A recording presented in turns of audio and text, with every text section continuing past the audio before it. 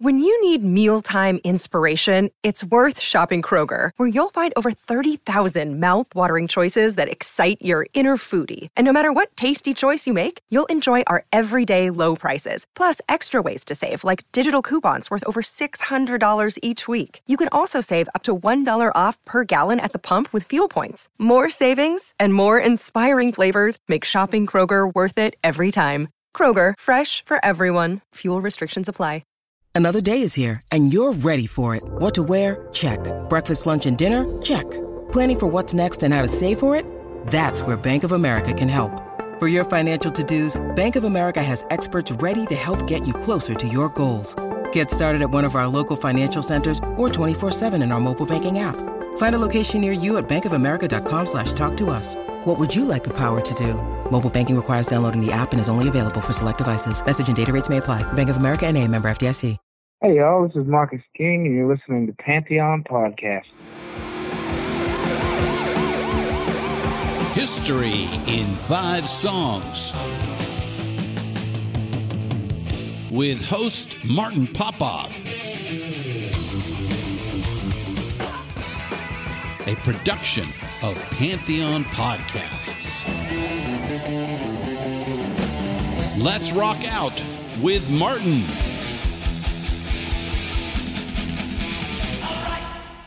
Yes, indeed. Welcome back to another episode of History in 5 Songs with Martin Popoff, brought to you by the good folks at Pantheon Podcasts.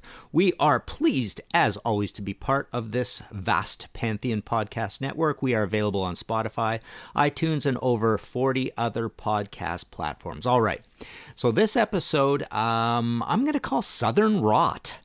Episode 71, Southern Rot. So this is an interesting sort of debate and concept. I talk with my buddies quite a bit about this idea of ridiculing these Southern bands for the egregious sort of commercialism that they fell into almost over and above other 70s hard rock bands or prog bands or whatever. In terms of becoming very commercial in the early 80s, really trying for a hit like more shamelessly than almost any other genre of music. I mean, I've written some Rush books, and I've been pretty hard on Rush in the 80s, and I know I've been hard on the likes of Heart in the 80s as well. Cheap Trick even to some extent, but nobody does it like a Southern rock band, and I always wonder. We always debate why this happens. Somehow I think it might have something to do with this. For example, we'll get to our first selection, but the first selection is by ZZ Top. And now whether or not they're a Southern rock band is always up for debate. I did a book called Southern Rock Review that's long out of print. It's basically a reviews book of 400 Southern rock albums. And I included ZZ Top in there. I love ZZ Top. ZZ Top is a questionable one. Nit Zinger, also from Texas. Point Blank, also from Texas. Do you include these bands? Stevie Ray Vaughan. Anyways. I worked on the ZZ Top movie with Banger Films as well, and one of the narratives in there was this idea of being fed up with being put down by the northern press out of, say, San Francisco, or press out of New York City, or even press out of Detroit with Cream Magazine. So Southern rock bands always had this sort of I don't know if you go so far as to call it an inferiority complex, but they were pretty fed up with being treated as country hicks and kind of ghettoized into this this box of you are a Southern rock band and you have certain rules that you have to live by if you are a Southern rock band. And they didn't want to be called that because obviously they wanted success across all of America and beyond. Interestingly, I'm not sure why this is, but France loves Southern rock. Southern rock's a big thing over there. Germany, France, a little bit in England as well. And some of this, I think, has to do with the mystique of the other. This is a far away, a very, very, very American thing. And that's probably why me here in Canada, quite likes it as well too. It's something very different from a Canadian narrative, I suppose. But yeah, so this episode is going to look at different ways some of these bands went really, really commercial and ticked off a lot of people. Basically, okay, so let's go with our first selection and we'll discuss. Like I say, all these have sort of different levels of success at doing this. And what I did is I put these 5 in reverse order of how much I thought the crime was egregious, I suppose. So anyways, take a listen to our first selection. This is ZZ Top with I Got the Message.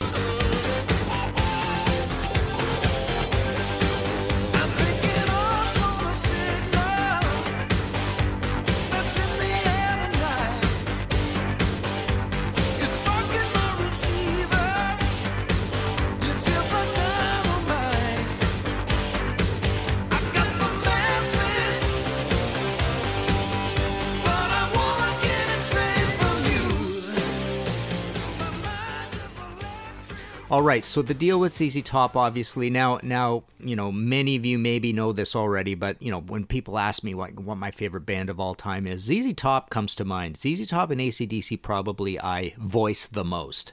So I love this band. But yeah, obviously they went through this massive change between El Loco through to Eliminator, where it got kind of synthy, but more like rigid electronic drums and snap to a grid, snap to a click track. But there were a lot of guitars too. This is the funny thing about Eliminator. In a way, it was their heaviest album to date because it was basically guitars all the way through. It's got some heavy songs. Like we had a band in the 80s called Torque, and we played I Got the Six and Bad Girl. Like we were angry metalheads, so we only played the 2 heaviest songs off this album, which I thought was kind of funny. But it was a pretty heavy album. Now, the song I just played for you, I Got the Message, is from Afterburner, and this is where it begins to like rankle a little more. This is one of my least favorite ZZ Top albums, and I'm not a fan of Recycler album either very much. But Afterburner is just like a weak tea version of Eliminator. It's just more synthy and more analog and more processed and overproduced, and it really feels like a cynical, Eliminator worked amazing, let's do it again kind of thing, and it did amazing too. I mean, ZZ Top did really, really well with this direction. They would eventually change, and really some of my favorite ZZ Top albums, as you may know, are the likes of Rhythmine and Mescalero. I love those 2 records in particular as much as the early stuff. And I love Antenna as well.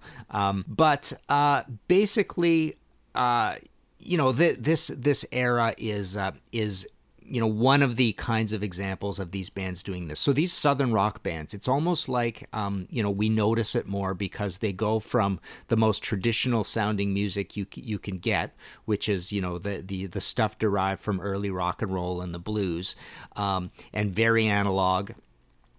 You know, including piano and female backing vocals and acoustic guitar and slide guitar and all that stuff. So everything about Southern rock is, you know, supposed to be quote unquote very traditional, and yet here we go, you know, very, very the other way. ZZ Top basically bringing in all the new technologies and doing amazing at it, and not doing a bad job of it, frankly. I mean, you know, we like these records.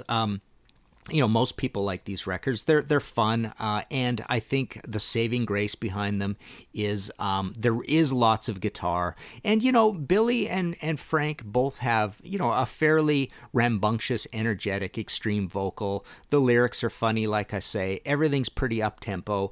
You know, they don't turn into a big ballad band, and it's not crazy poppy. There's just some neat experimenting going on, and like I say, lots and lots of you know, frankly, power-chorded heavy metal guitar work. I mean, this band, you know, they always like scratched their head and said, "Oh, I can't believe we're considered a heavy metal band." But really, you know, Eliminator did awesome during the new wave of British heavy metal. People loved it because it's a pretty heavy album. That's the funny thing about it. Okay. So there's our number 1 selection here on History in 5 Songs, episode 71, Southern Rot. Take a listen to this one. This is our number 2 selection. This is 38 Special with Back Where You Belong. I heard you're asking how I'm feeling. I guess I'll play it day by day. I'm still around now, my heart is healing, but something's never gonna change. 'Cause now I know love ain't easy to find. I let you go, now I'm changing my mind. I know that love, it don't come easy. Took so long, it's been Okay, so 38 Special is a funny situation, totally different from the ZZ Top situation. This is a band, they essentially had two very rote Southern rock albums, 1977 38 Special, 1978 Special Delivery.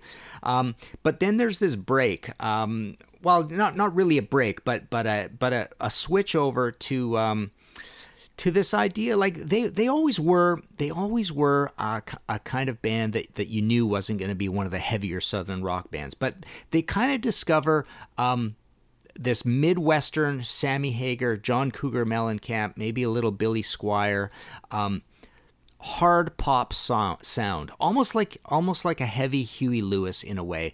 Definitely Bryan Adams at the heavy end. So they kind of fall into this idea of let's be the Southern rock band that writes poppy radio hits, but not egregiously synthy or anything like that. Just like we're going to be that mid-tempo, relaxed, polite, hooky hit Southern rock music, and it worked famously for them. Basically, 1979's Rockin' Into the Night did well, but en route to Wild Eyed Southern Boys, 1981, which goes platinum. 1982 Special Forces, platinum.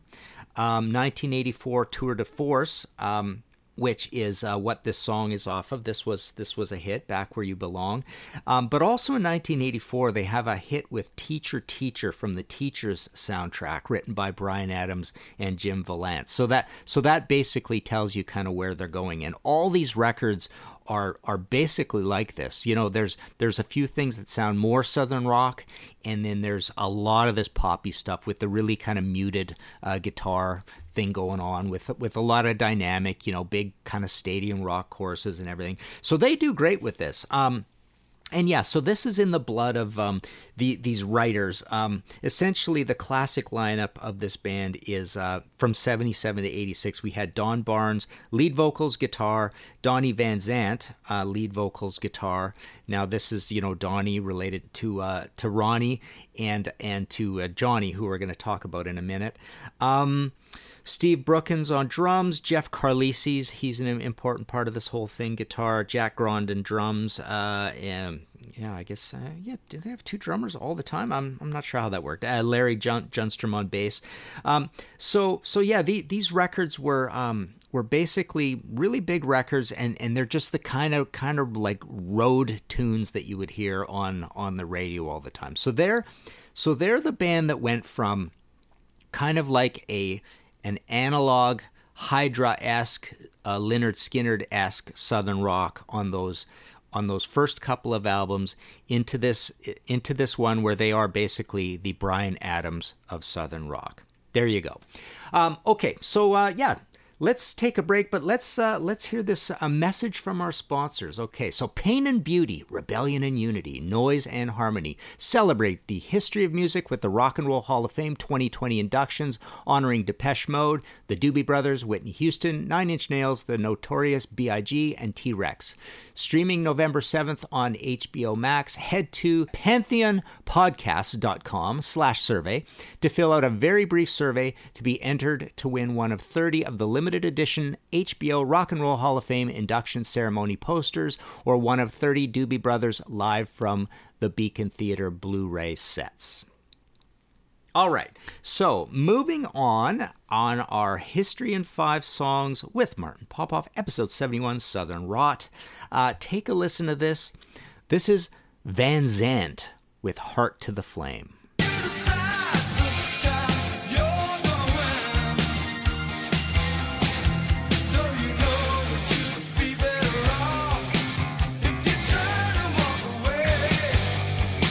But you feel the kiss in your will is lost, and you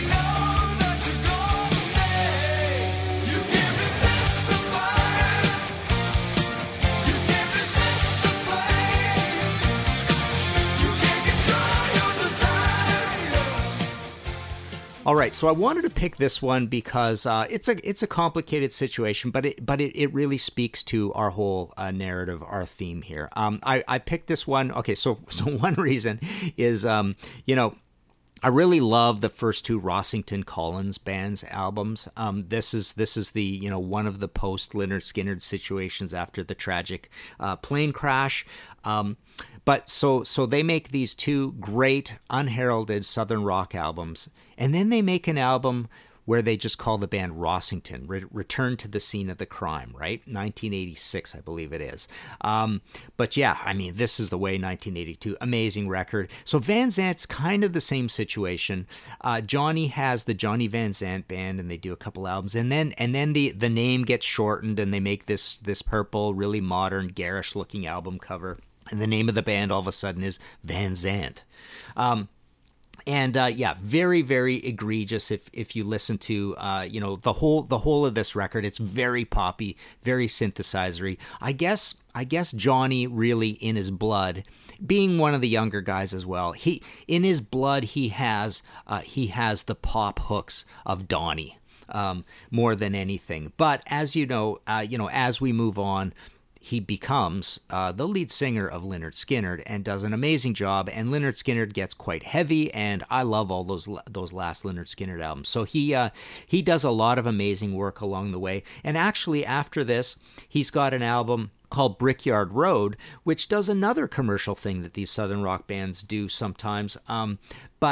So it's more of like the big production hair metal album in a way, and he has quite a good hit with the song Brickyard Road off of that. So that's 1990. But yeah, the first ones are No More Dirty Deals as the Johnny Van Zant Band, 81. Round 2 that's 1980. Round 2 is in 81. Last of the Wild Ones, 82, and this Van Zant record is 85. But as you can tell, I mean, this is so egregiously poppy that you don't even really, think of the look of that guy because he looks so Southern rock, right?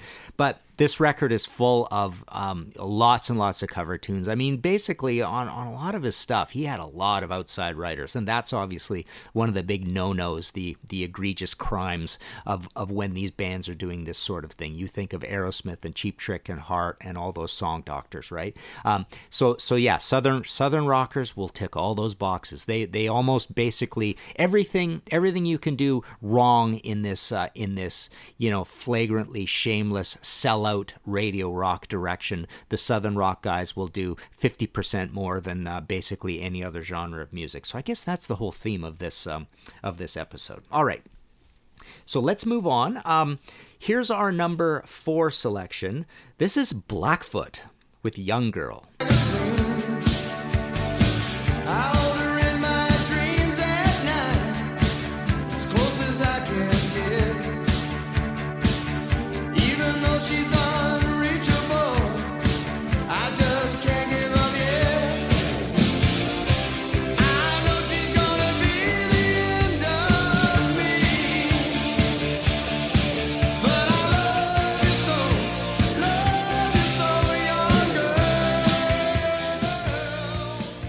All right, so Blackfoot, one of my favorite Southern rock bands of all time, because, no surprise, they are probably the heaviest Southern rock band of all time. Their first couple of albums on Antilles are very underrated. Then they did Strikes, which is, that's kind of the big hit one, and I'm not crazy about it because I don't want to hear Wishing Well ever again on any record. I love Tomcattin'. I love Marauder. But here's an interesting situation. So what I find funny about Blackfoot's egregious commercialism is I love the very first time they did this, which is Siogo, 1983. Oddly, Ken Hensley from Uriah Heep comes into the band. Now, he's only in the band on 2 records. So they make this record called Siogo, which I think is awesome. It's pretty heavy. It's quite commercial. It's keyboardy. It's not very Southern rock of melody or tone. It's got Hearts Grown Cold on it, like a cover. It's got some big poppy stadium rock choruses, but it just rocks. It slams the rhythm section. Jackson and Greg and I mean everything's just. It has purpose. It almost has has enthusiasm and purpose, and for some reason they just do it right. They sell out right. And Siogo is way up there in terms of one of my favorite Blackfoot albums. I've been doing these top 20 lists. They're 99-cent ebooks at Zunior.com, and I did one for Blackfoot. So top 20 Blackfoot songs, and it's full of songs from Siogo. I love it. But the song I just played you is Young Girl from Vertical Smiles, 1984, and this is where the wheels absolutely fall off the cart. Horrible, horrible, horrible album. It's got a cover of Morning Dew on it. Never need to hear that again. Living in the Limelight by Peter Cetera. So it actually kicks off with two covers. I mean, it's just brutal. Horrible, horrible drum sound. I mean, just so non-Jackson. God love him. You know, he died suddenly. When was it? 2005, 2012, something like that. But Jackson, the band's drummer, amazing drummer, and actually one of the key writers of all the early material, which is pretty interesting. But horrible drum sound on this. The production is just awful throughout. There's synths. There's a stiffness to it, and basically Vertical Smiles is a horrible record. Pretty much nobody likes it. And then after that, the wheels keep falling off. There's a record called Rick Medlock and Blackfoot, with just Ricky on the cover. And a whole different band. I mean, basically the band's blown up, and it's just the same thing all over again. Just another very, very commercial album. And then Blackfoot never returns. There's Ricky kind of has the name. It gets really, really comical and tragic. I mean, he does some pretty neat albums. I think one was called Medicine Man. There's After the Rain.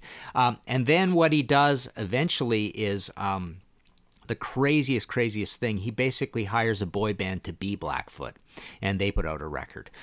So yeah, just kind of a whole ridiculous situation that goes on. But what a great catalog. Check out Marauder for like heavy, basically analog, great old 70s heavy metal, hard rock, even though it's an 81 album on that one. But Marauder and Tom Catton with Fox Chase, right? That great harmonica intro. So the three that everybody basically loves, and they got a platinum album with Strikes, which is pretty amazing. But yeah, the 79, the 80, the 81, we got Strikes, Tom Catton, Marauder. Awesome records, or 82 for Marauder, I can't remember.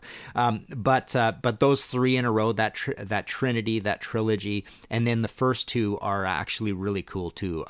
Flying High and No Reservations. And so there's a break in there. But those are the kind of rare ones, but they're good too. A lot of heaviness, a lot of riffing, kind of a little frantic. Jackson plays a little busy on them, but really, really good albums. But yeah, basically Blackfoot did the no as bad as basically anybody, and that's why I've got them intensely up in our number 4 slot of our 5 bands who exhibited a degree of southern rot. Okay, so here's our last one. Take a listen to this, and we shall discuss. This is Molly Hatchet with Backstabber. Came home tonight.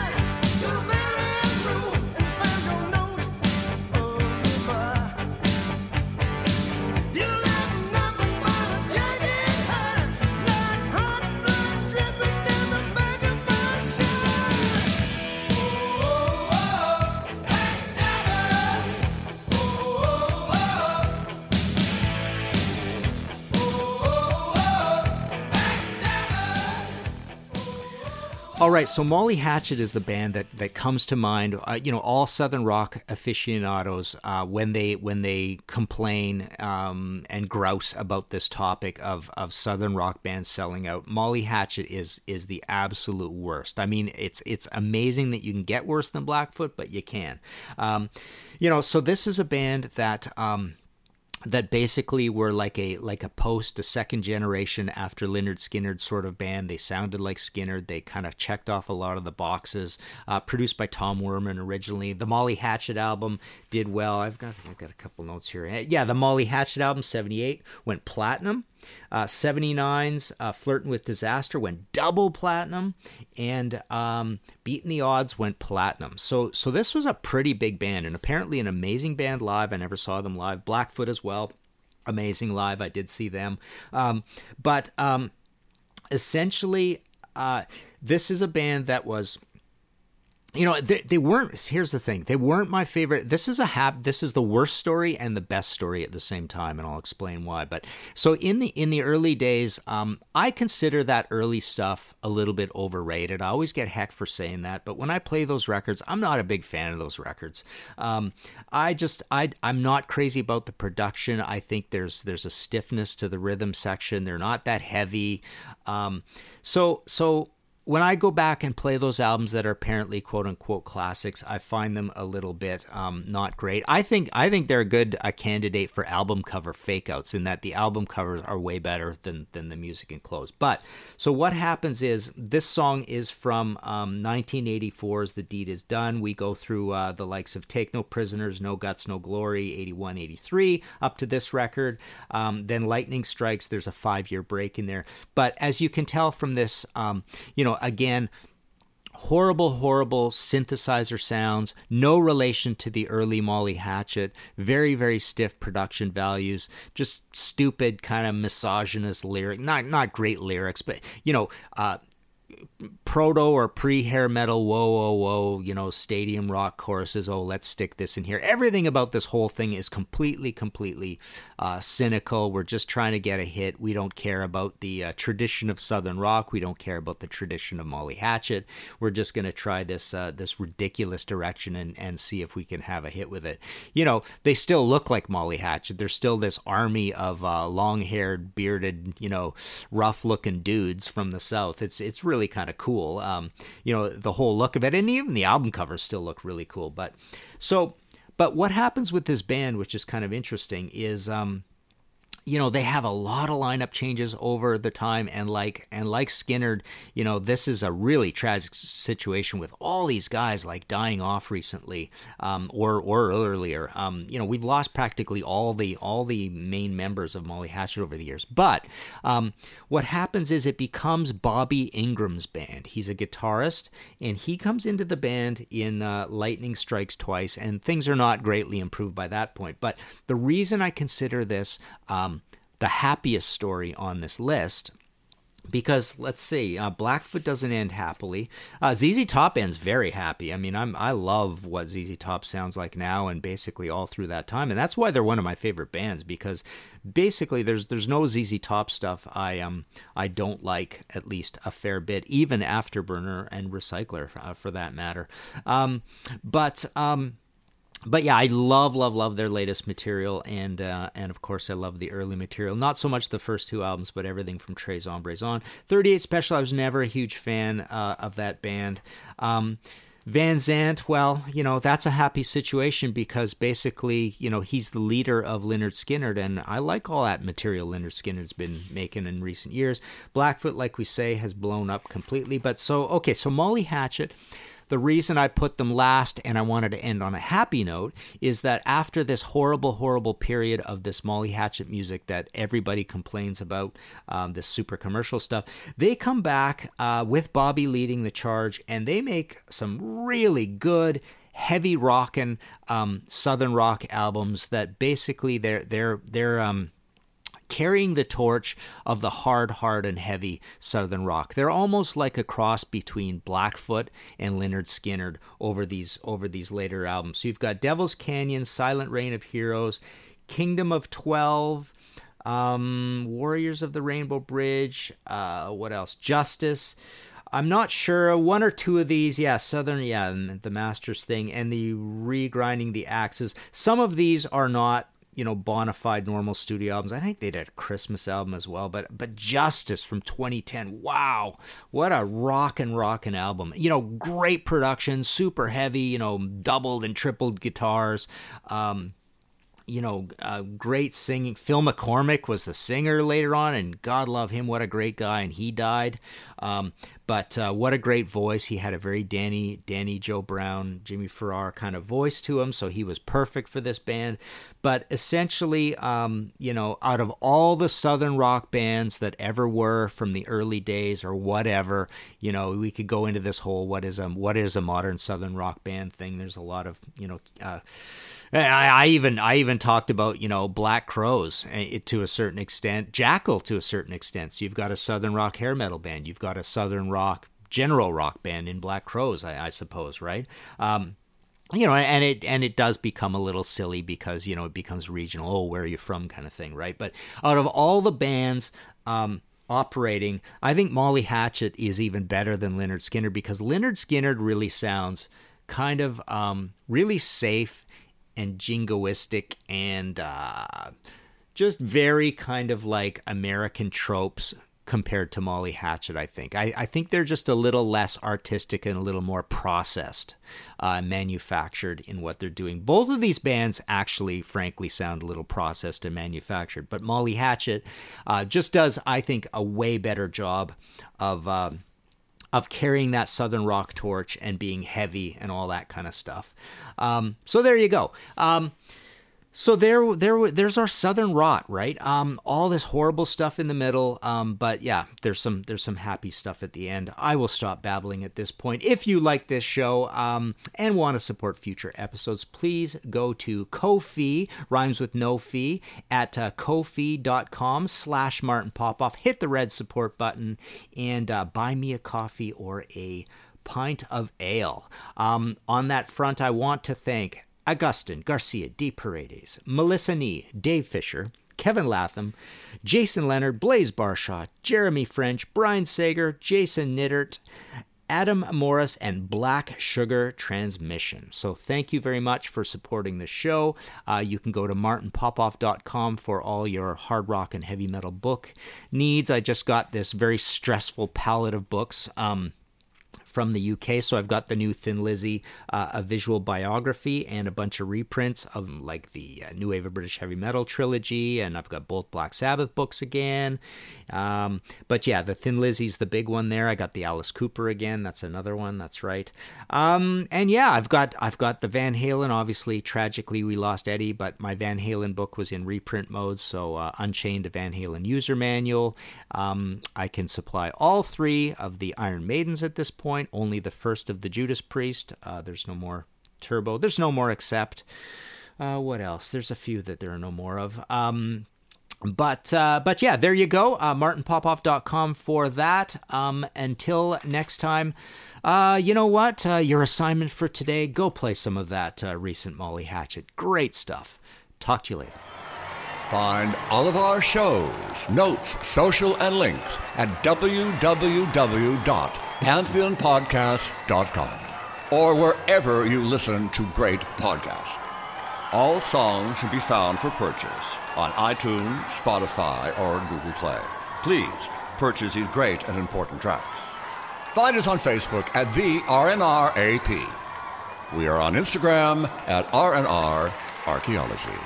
Tweet us at RNR Archaeology.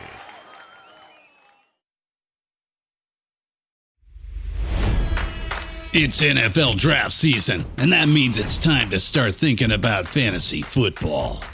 FantasyPoints.com features industry-leading experts and prognosticators using proprietary hand-charted data to help you score more fantasy points. FantasyPoints.com is the place to go for whatever kind of fantasy football you play. Whether you play fantasy football, daily fantasy sports, or do a little bit of everything, Fantasy Points has the meticulously researched content to guide you to victory.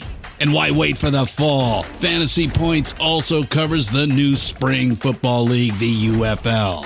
Join the guru, John Hansen, Scott Barrett, Joe Dolan, and other massive names in the fantasy football universe with an exclusive offer. Use code Pantheon for 15% off any Fantasy Points package, including the all-in package, with access to every article, tool, and data nugget that Fantasy Points has to offer. That's FantasyPoints.com and code Pantheon for 15% off at Fantasy Points. FantasyPoints.com.